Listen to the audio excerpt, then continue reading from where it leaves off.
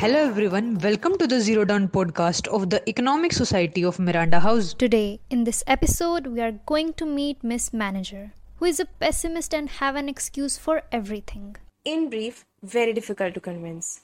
So, will our economists be able to succeed in convincing her? To know more about this, let's get into the episode. Hello everyone, I'm Miss Manager and I work in an established company which is in losses now. I tried everything to recover it, but I guess in few months the company will expel me. But what leads to such a worse condition? I don't know. When I first joined the company received plenty of investments and the business was going good. I've studied business, so I know all the tactics. But after some time, I don't know what went wrong. The company's evaluation starts decreasing, and subsequently, the company found itself in loss. Hey, do you know anything about economics of mental health? What is that? Okay. How often do you visit a psychiatrist or have a mental care treatment? Oh, come on, that's a waste of money and time. Well, not. You know what? 1 in 5 adults suffer from diagnosable mental illness. Okay, let's be clear. You're calling me a psychopath? Maybe. But actually, it's your mental health that is affecting your economic growth. Miss Economist, you're exaggerating. I've studied business.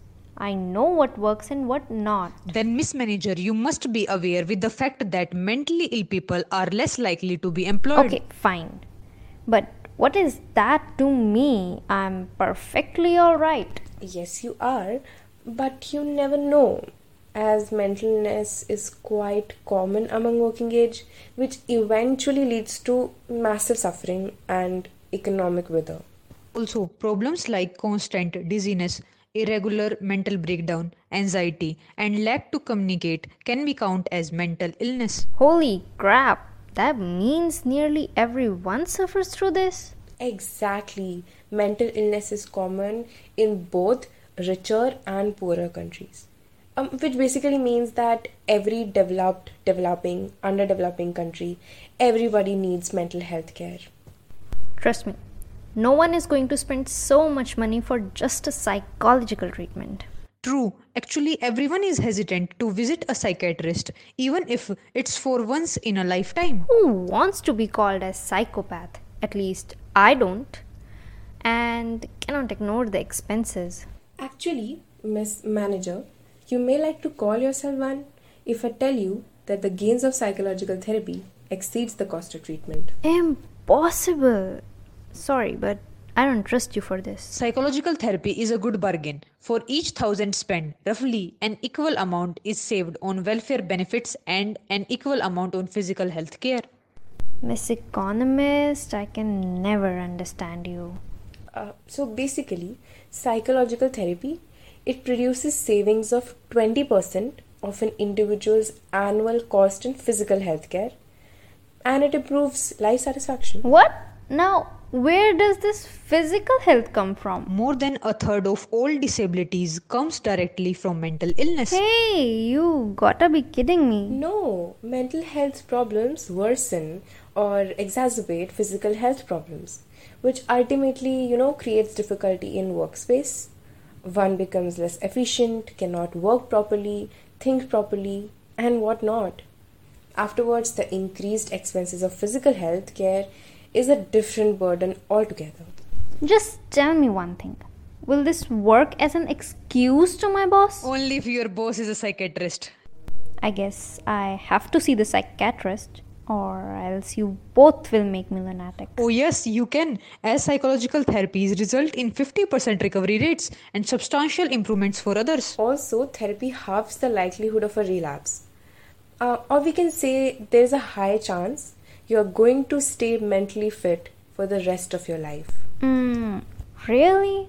By the way, the said things are more appropriate for cognitive behavior therapy. What? Cognitive behavioral therapy. It's a type of treatment basically that helps people learn how to identify and how to change the destructive or disturbing patterns that have a negative influence on their behavior and emotions. And actually, this is more effective than drugs. I cannot imagine if anyone is certainly concerned about these things. Yeah, that's kind of true.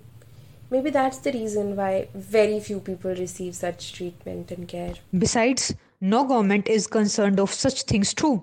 Even the government of most economically advanced countries. Yeah, the spending is not even 1% of national income. And see, I understand all your concerns, but I still cannot see the exceeding gains of the therapy from its cost. Well, psychological treatment can reduce a person's annual physical health care expenses by 20%. 20%?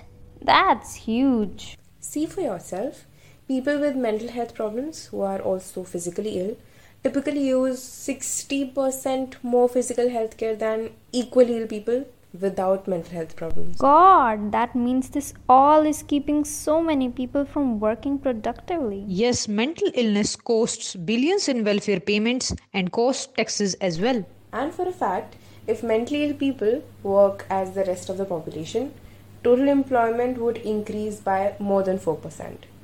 That would boost production and tax revenues.